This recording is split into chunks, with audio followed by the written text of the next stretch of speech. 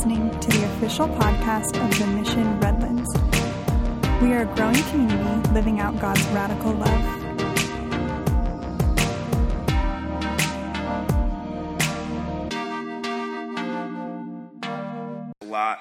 Recently, particularly spending a lot of time in Joshua, but we're gonna talk about some more Joshua stuff later on today when we unveil the Go Forward campaign video, which we've worked so hard on, and it's really good. I can't wait to show you guys. But today, right now, we're gonna spend some time in the Psalms. And if the Bible shows us anything really clearly, I mean like really, really clearly, I feel like it's that we as humans are easily confused. Like, for real. Like, see, I just confused you. We're easily confused. If you need a point of reference for that, look no further than Jesus' disciples, right? Those guys were constantly confused and never got the point of what Jesus was trying to say to them when he first said it. And it doesn't help matters, though, I guess, that Jesus said things like, don't throw your pearls at pigs. Or the meek shall inherit the earth. Like if I heard, don't throw your pearls at pigs, I would be like, okay, Jesus, I won't throw my pearls at pigs. I don't even own any pearls, so okay, you know. But whether we want to admit it or not, confusion comes easily to us as humans, and sometimes we even get confused about the things that we own, right? I'm not just talking about the thing where sometimes the things you own you. Like, I'm not just talking about that. What I am talking about, though, is we get ownership confused all the time. Like, have you ever had a friend who got, like, a new spiffy-looking car, right? And they're like, oh, man, this car is so sweet. I can't believe it's all mine. It's all mine. Like, if there's an opportunity there for you to really freak them out when you say, oh, man, that's your car? Like, man, I thought it was your bank's car. Like, it's going to be your car and like 376 more payments of $400, right? Like, then it's all yours, but it's not all yours now, so you shouldn't say that, you know? Don't do that. That's mean. That's just plain mean, but funny. So, kids are super smart these days. They know all kinds of techie stuff that I don't understand. Is anybody losing grip on technology? Because I feel like I'm just like, I used to be tech savvy at one point, and now I'm just like, I don't know what to do with this, you know? So, but my son, Dylan, he's 11 years old now, and he's one of the sharpest kids I've ever met. This kid is killer at math, and he can do these huge math problems in the few moments it takes. He can do them in his head in the few moments it takes me to get my iPhone out of my pocket and get the calculator out. Like, that's how sharp he is. And this kid is wildly smart, and even he doesn't understand ownership. He doesn't understand ownership. Like, Dylan saved up his allowance and his Christmas money and bought an iPad mini a while back, and we were proud. Like, good job, you know, way to go. You saved up your money. And shortly after he received it, though, he got in some pretty big trouble, right? And so, like any good parent does, you take away the thing that they value most dear, right? And then you maniacally laugh as you take it away, like, ha, ha, ha, ha, right? That's just good parenting, right? It's just good parenting. And so Dylan gets in trouble, right? And we told him, okay, dude, no electronics until further notice. And so we all went on about our day. And later on that day, I noticed I go into his room and I find him on his iPad. I'm like, what the heck, dude? Like, and so I say to him, I'm like, so hey, Dylan, was I not clear when I said no electronics? And he said, oh yeah, Dad, you were clear. And then he goes back to playing his iPad. I'm like, something ain't right here. like what is going on? And he goes, I'm like, so Dylan, why do you feel like it's okay to be on your iPad then if I was clear and said no electronics? And he said, very quickly he responded like he was prepared, like, well, this is mine. I paid for it, and you can't take it away because it's mine. Kids are cute, aren't they?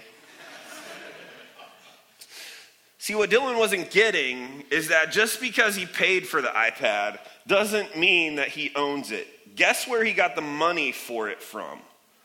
Us, right? Like, yeah, he did some chores and stuff for his allowance, but that allowance came from our hand, right? And allowance means we are allowing him to have some of our money, right?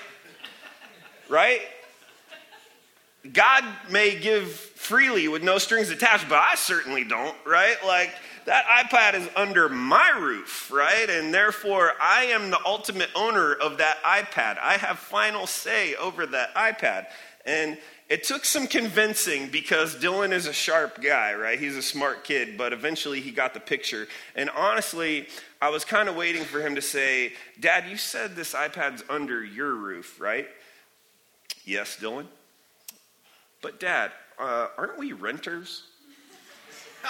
Just go to your room, Dylan. Just go to your room. Get out of here.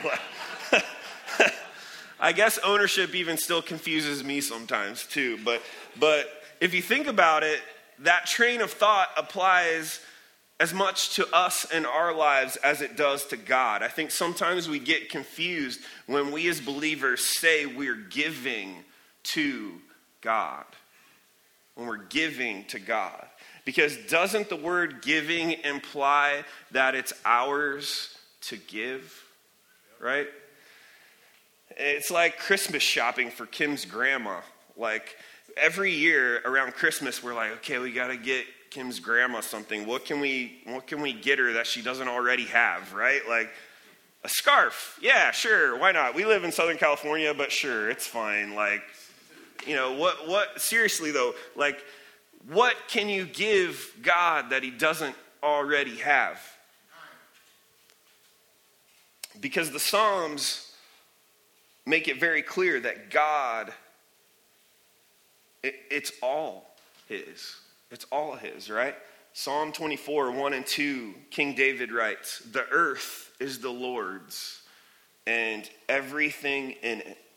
The world and all its people belong to him, for he laid the earth's foundation on the seas and built it on the ocean's depths."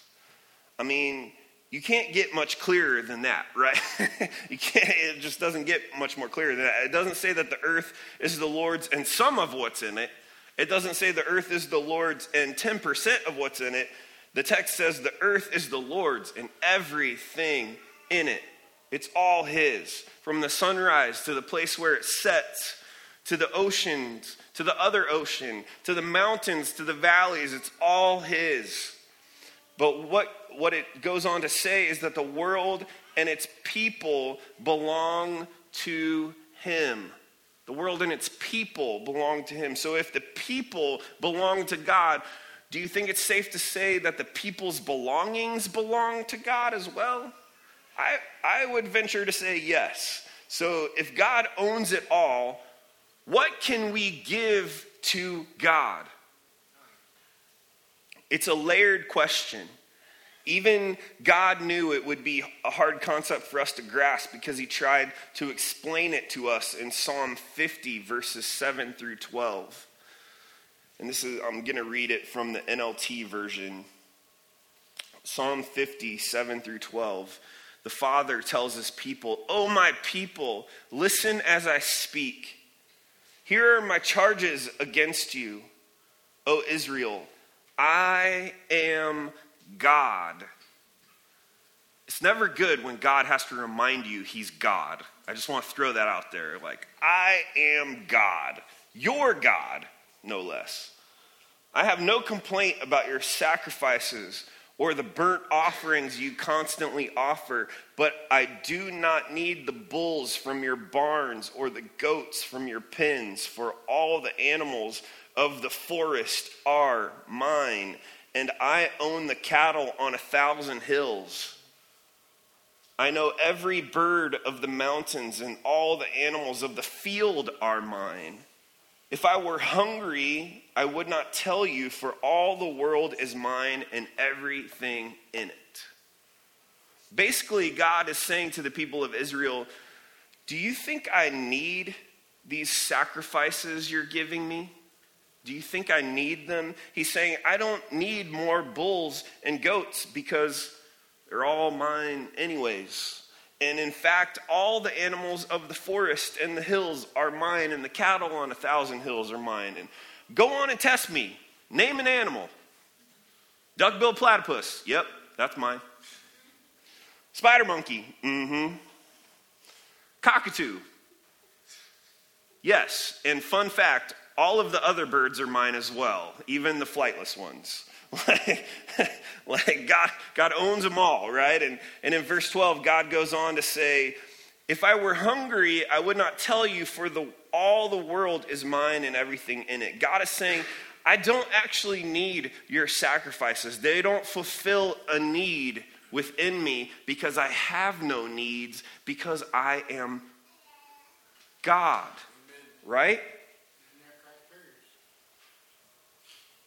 So the question is, if God already owns everything, what can we give him? I think the answer quite simply is nothing. Like, we can't give to the Lord anything that he doesn't already own.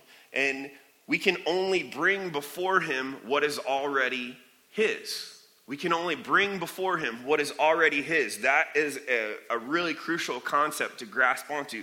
We can only bring before him what is already his. And thankfully, God gives us a blueprint of what that looks like. The Lord says in the same psalm, in verses 14 and 15, he says, make thankfulness your sacrifice to God. Thankfulness. Right? And keep the vows you have made to the Most High. So keep your promises. Then call on me when you are in trouble, and I will rescue you, and you will give me glory. Call on me and give me glory. Thankfulness, 1. Keep your promises, 2. When you're in trouble, call me and give me glory when I save you.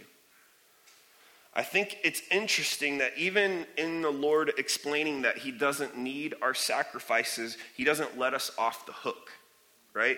I think that's interesting because we're still required to make an offering, and not because he's just greedy or mean, but those passages say make thankfulness your sacrifice and keep your promise to God. Call on him in times of trouble and he will rescue you and you will give him glory. God wants to be glorified through our offerings, and he wants them given with a thankful heart, not out of obligation. The Lord is saying, I don't need your offerings. It's you who need the act of sacrifice. It's you who need the act of sacrifice. And because sacrifice leads to thankfulness, a deeper trust in me, and through that I receive your glory. When you look at it that way, our offerings are actually more for our benefit than it is for God's. This deeper concept of bringing before the Lord what is already his is in essence for our own good. It's for our own good, because God in his infinite wisdom saw that this would build relational trust. Relational trust with him. Not because he is in need of anything from us. We are the ones who need to give. It's our benefit. It's for our benefit, rather, and ours alone. These same concepts of giving back to the Lord what is already his with thankfulness, and keeping your promises to God, calling on him in times of trouble, and giving him glory, they're scattered throughout the Psalms. And you may never have noticed them, but they're there. Like I hit several Psalms with these same 4 themes. And if you look for them, they're there. God doesn't want us to make an offering to him because he doesn't have enough already. Or he wants us to live in poverty. It's quite the opposite. God loves us. Get this. God loves us so much that he wants us to trust him with everything. Not just some, not just 10%, but everything. And through building this relational trust with God, through bringing before him what is already his, we get to dwell in the richness of his presence. And that makes us very rich indeed. Whew. So how should this concept of the Lord's ownership affect us? Well, I know for myself, it caused me to reevaluate what a meaningful offering to the Lord looks like. Am I just going through the routine, giving the same offering that I always give, or am I trusting the Lord with what is deeply meaningful to me, knowing that he is trustworthy? There's a story in the gospel where Jesus is in Jerusalem and he's teaching in the temple. And actually, Jesus has just laid into some religious leaders of the day for making their giving a spectacle for all to see. And these leaders were giving offerings in the temple to be seen and respected in the community, which is not what God wants. And those offerings were meaningless to God, because in 1 Samuel 16:7 it says, "The Lord doesn't see things the way you see them. People judge by outward appearance, but the Lord looks at the heart." And so these religious leaders were making offerings just to look good. They weren't trying to honor God, and they were trying to be seen by people. And Jesus wasn't having it, right? He just wasn't having it. And so after this, in Luke 21 verses 1-3, that's where you find the story. Jesus sees someone give an extremely meaningful offering, and it reads like this. While Jesus was in the temple, he watched the rich people dropping their gifts in the collection box. Then a poor widow came by and dropped in 2 coins. "I tell you the truth," Jesus said, "this poor widow has given more than all of the rest of them. For they have given a tiny part of their surplus, but she, poor as she is, has given everything she has." See, it's not the amount that's meaningful to God. As we already said, the earth and everything in it belongs to him. It's the trust that an offering is brought with that brings him joy. And in turn, it draws us closer to him. So the question is, what can we offer up to God that will be meaningful to him? The answer is simple. It is everything and anything that is meaningful to us. I think this is what God had, not God, David. David wrote this part of the Bible. But it was inspired by God. I think this is what David had in mind when he wrote Psalm 96. It reads like this: "Sing a new song to the Lord. Let the whole earth sing to the Lord. Sing to the Lord, praise his name. Each day proclaim the goodness that he saves. Publish his glorious deeds among the nations. Tell everyone about the amazing things he has done. Great is the Lord. He is most worthy of praise. He is to be feared above all gods. The gods of other nations are mere idols, but the Lord made the heavens. Honor and majesty surround him. Strength and beauty fill his sanctuary. O nations of the world, recognize the Lord. Recognize that the Lord is glorious and strong." Now tune back in here. This is important. "Give to the Lord the glory he deserves. Bring your offering and come into his courts.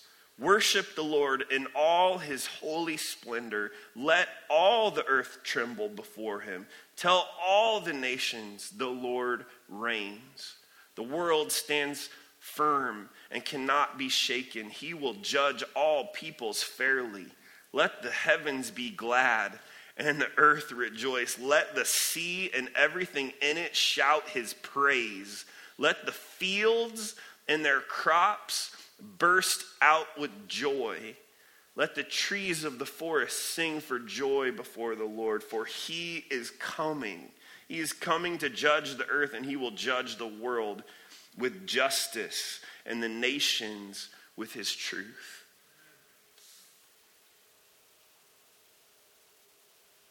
Give to the Lord the glory he deserves. Bring your offering and come into his courts. So good. I want to call the worship team back up at this point. I want to encourage you guys to chew on this. Maybe I said something this morning that struck you funny. Maybe I said something that you were like, did he just say that? I want you to spend some time praying over it this week and chewing on it and wrestling with it and wrestling with the scriptures. Pour over the Psalms this week. And I bet you will see these patterns of thankfulness. And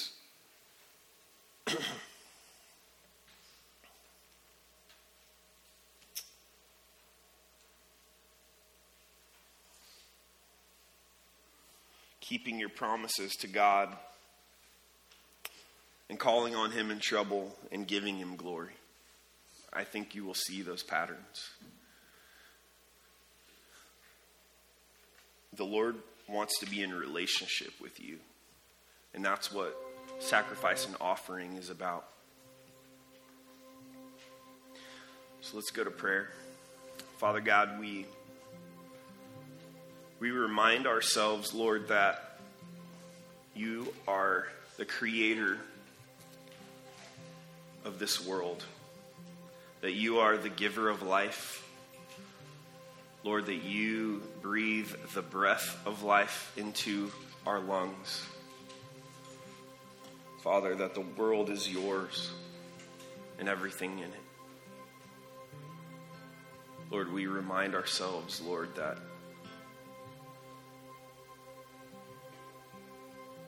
you ask us to trust you. We remind ourselves that it's not about the amount, but the heart behind an offering, Lord. We remind ourselves that it's not because you don't already have enough, but it's because you want to be in deeper relationship with us. So, Father God, Lord, we just love you. We give this time to you. In Jesus' name I pray. Amen. We're going to sing a song, and then we're going to transition to a different portion of our service now. So would you sing with us? So we're going to unveil this Go Forward video that we've worked so hard on to you guys in just a moment. But I wanted to share briefly, we've been talking a lot about Joshua 6, where the walls actually come down, but there's this moment that, the walls come down, the people of Israel march around the walls of Jericho in this crazy, ludicrous plan that God gives them, and they are obedient, and they walk in obedience, and they see the walls come down. But there's this moment in Joshua 5 towards the end where Joshua encounters the leader of the Lord's armies, angel armies. And it reads like this. It's not on the screen. Just listen. So Joshua 5, 13 through 15. When Joshua was by Jericho, he lifted up his eyes and looked, and behold, a man was standing before him with his drawn sword in hand. And Joshua went to him and said to him, are you for us or for our adversaries? And he said, no. But I am the commander of the Lord, the army of the Lord. Now I have come. And Joshua fell on his face to the earth and worshipped and said to him, what does my Lord say to his servant? And the commander of the Lord's army said to Joshua, take off your sandals from your feet, for the place where you are standing is holy. And Joshua did so. There's this moment where Joshua says to this guy, this angel, are you for us or against us? And the angel cleverly says, no, neither are right. I'm with God. I'm with God on this, right? And I love that. The Lord is always working towards his purposes, his end goal. He wants to see his glory on the earth, and we as believers want nothing more than that as well. But there's this moment where this angel tells Joshua, this is before the walls have fallen, before they marched, before they blew even one shofar. Nothing had happened at this point. And the angel tells Joshua, take off your sandals, for you're standing on holy ground. This is a holy, sacred moment. And I believe deeply that's where we are as a church right now. We're in a moment where we need to prepare for what God is about to do. Because in the story of the fall of Jericho, the people of Israel marched around the walls and they were obedient to God, but Joshua and the people of Israel aren't the real hero of that story. God is the hero of that story.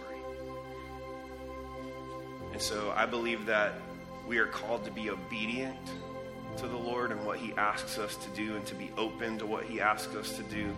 But I believe that God will be the hero of our story. So I want to show you this video now.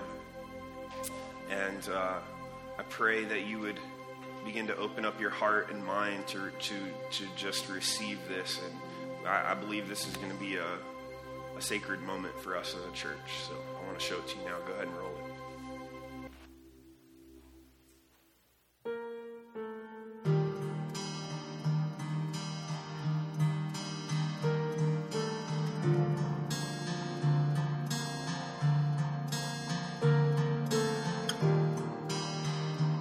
I always do my best to take Mondays off. That's just a rhythm I've set. It's my Sabbath, and I desperately need it because though I absolutely love being with people, it completely wears me out. And though I love it in every way, being a pastor, Sundays are big people days. So on Mondays, I stay home, I rest, and recoup. So a few months back, I was home on a Monday doing laundry and listening to these words from a worship song called Do It Again. Walking around these walls, I thought by now they'd fall.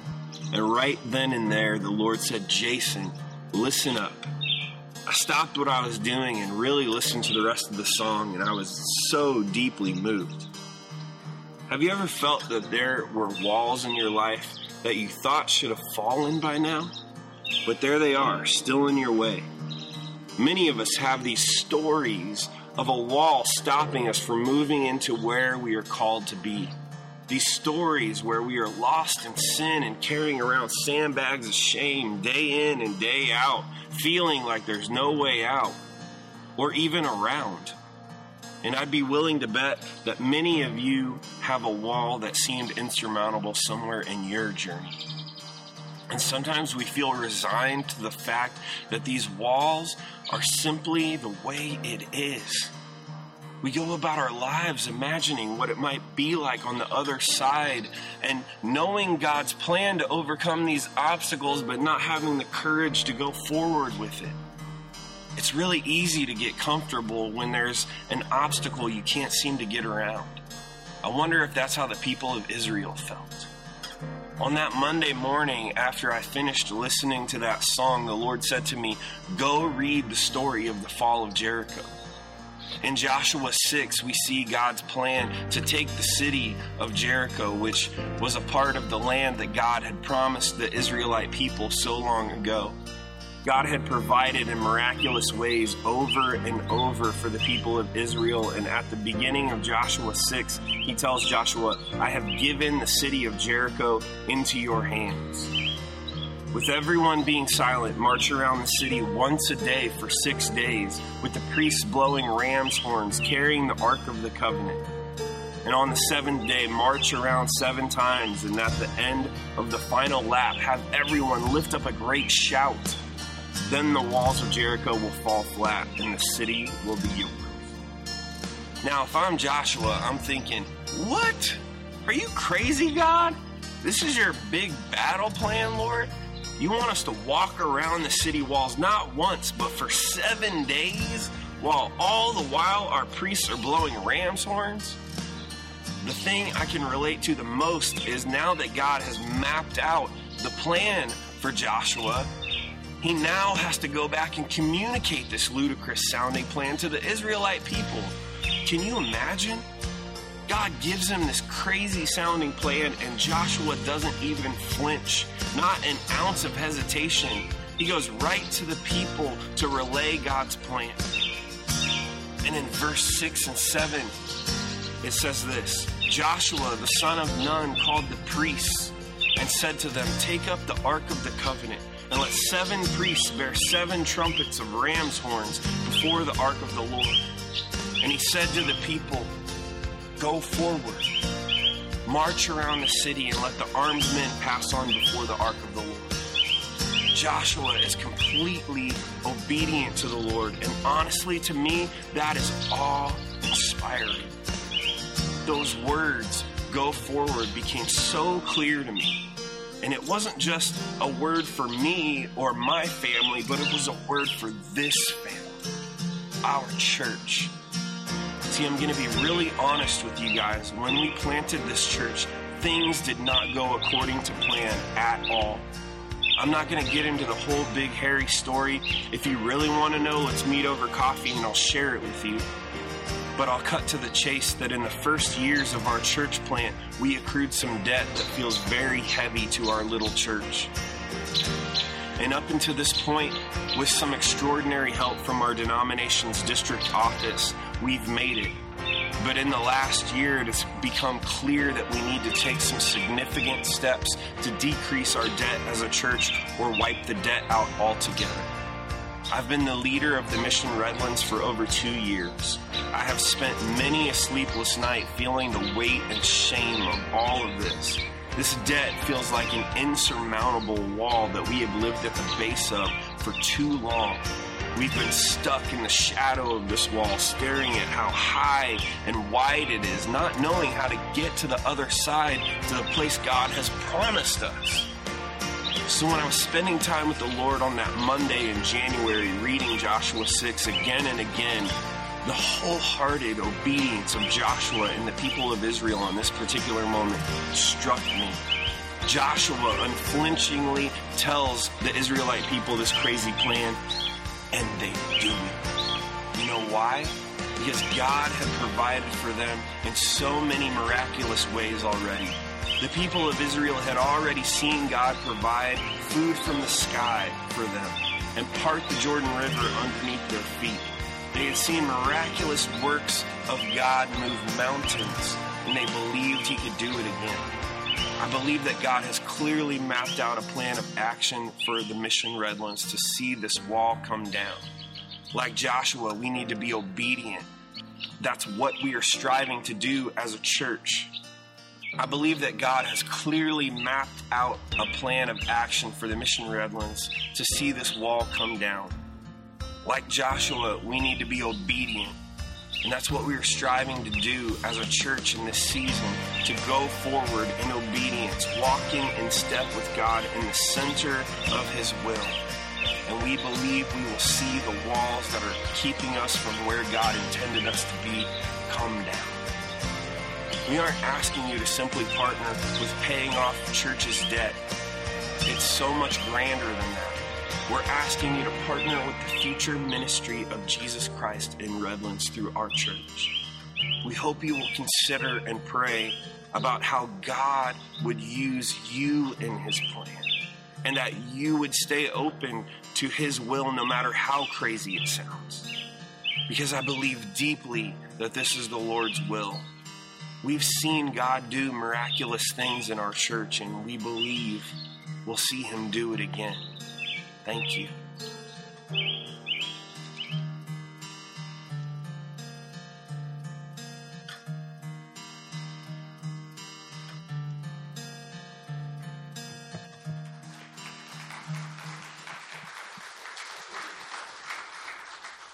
So in a moment here, in fact, they can start doing it now. The ushers are going to hand out little response cards, and I have just 4 things I want to share as we're doing this. One is, if you're visiting here today, this could seem a little bit awkward to you. I think I've been here a little over 3 years. It's probably maybe the first time we ever really talked about money in all our time here, so I apologize for that. I will explain that this has been the culmination, or today is the culmination, today and next Sunday, culmination of a process that began several months ago, and really a year plus ago in many ways, but our church has been engaged in a 40 days of fasting and prayer, while individual members of it took on a day of responsibility related to that and sought God's face in it. And then last weekend, we had a 24-hour prayer vigil for our church as well, just praying for God's direction. And so what you see today, what you're part of today is that culmination of a process of really seeking what God's direction is for the future of our congregation. So if you're here and you're a visitor today, I apologize, and I just, you're welcome to observe and not participate in what we're doing here today, unless led by God. Second thing I wanted to share, and this is really important, I think, for all of you to understand. Before I could come even here and do this morning, before our leadership could put this before our entire congregation, it was really important that as leaders, we sort of step up ourselves. So on Friday night, we had a special gathering of our leadership where we challenged our leaders to say, hey, we're going to put this in front of our entire congregation. We want to encourage you. How do you want to get involved with this? And God's good. I just have to tell you that in that evening, there were 7 pledges made. We raised over $55,000 already towards our goal. And I say that not as a brag for what's happening, but as a tribute to what God's doing already in our midst, and an encouragement to you to come and be part of it with what we do today. Third thing I wanted to share with you, and some of you may feel like you're in the same situation as we began as a church leadership to consider this a year ago. In some ways, I felt as a church leader, that debt, that was before my time. I'm not responsible for that. I don't want to have anything to do with that. And in some ways, I still have that idea. What excites me about what we're doing right now is the opportunity to take the $3,000 a month that we have to pay towards the debt payments that we've had from the past, and say, what could we do with that money to make a difference in this community for the kingdom of God? How could we live out God's radical love in Redlands using those resources that are tied up right now in a way that we could use them where we could make a real difference here in this community? So if that excites you at all, I just challenge you to think about getting involved with this. And the fourth thing I would say, as we embarked on this process, it was a lot of reluctance. Like our leadership, we did not want to do this. It was a struggle to want to think about doing this. This is impossible. It can't be done. And I thought, as we think about that passage in Joshua 6, we are very much like Joshua, the leadership, Joshua and the people of Israel. God sort of threw this crazy idea in front of us, directed us, and we had to take that step of obedience. We had to take that step in obedience to Him as a church, to do something crazy, to do something that we couldn't do on our own so that God would get the glory. And I would just challenge you, as you think about how you and your family could get involved with this Go Forward campaign, I would just challenge you to take that same kind of mindset. It's easy to write down a number that you could do on your own. It was easy for those Israelites maybe to take up the articles of war and attack a weak enemy, but when they had to face those walls of Jericho, they had to do it God's way so that God would get the glory. And I just would challenge you, as you think about your own commitment in this, that it's a kind of commitment that would demonstrate God's provision for it. God's doing it in your life so that he gets the glory, because that's what he's all about. So in a moment, this card should have been handed out. Take a few minutes. The band will begin to play, and in a minute or two I will pray, and the ushers will come forward again, and we'll collect our morning offering. And if you have your card and you feel comfortable with it, filling it out today and returning it in the offering plate, you can.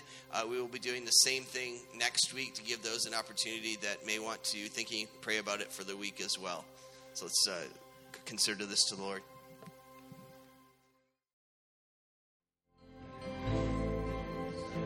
Great are you, Lord, worthy of our praise. Lord, we thank you for your provision. We thank you for all you've done in this congregation, in this church, Lord. May our footprint be larger here in Redlands. May our impact for your kingdom be outstanding in this community, Lord, and beyond. Lord, we ask for you to make a difference now in this community through this church, through the mission, and through the growth of your kingdom. We ask this in Christ's name. Amen.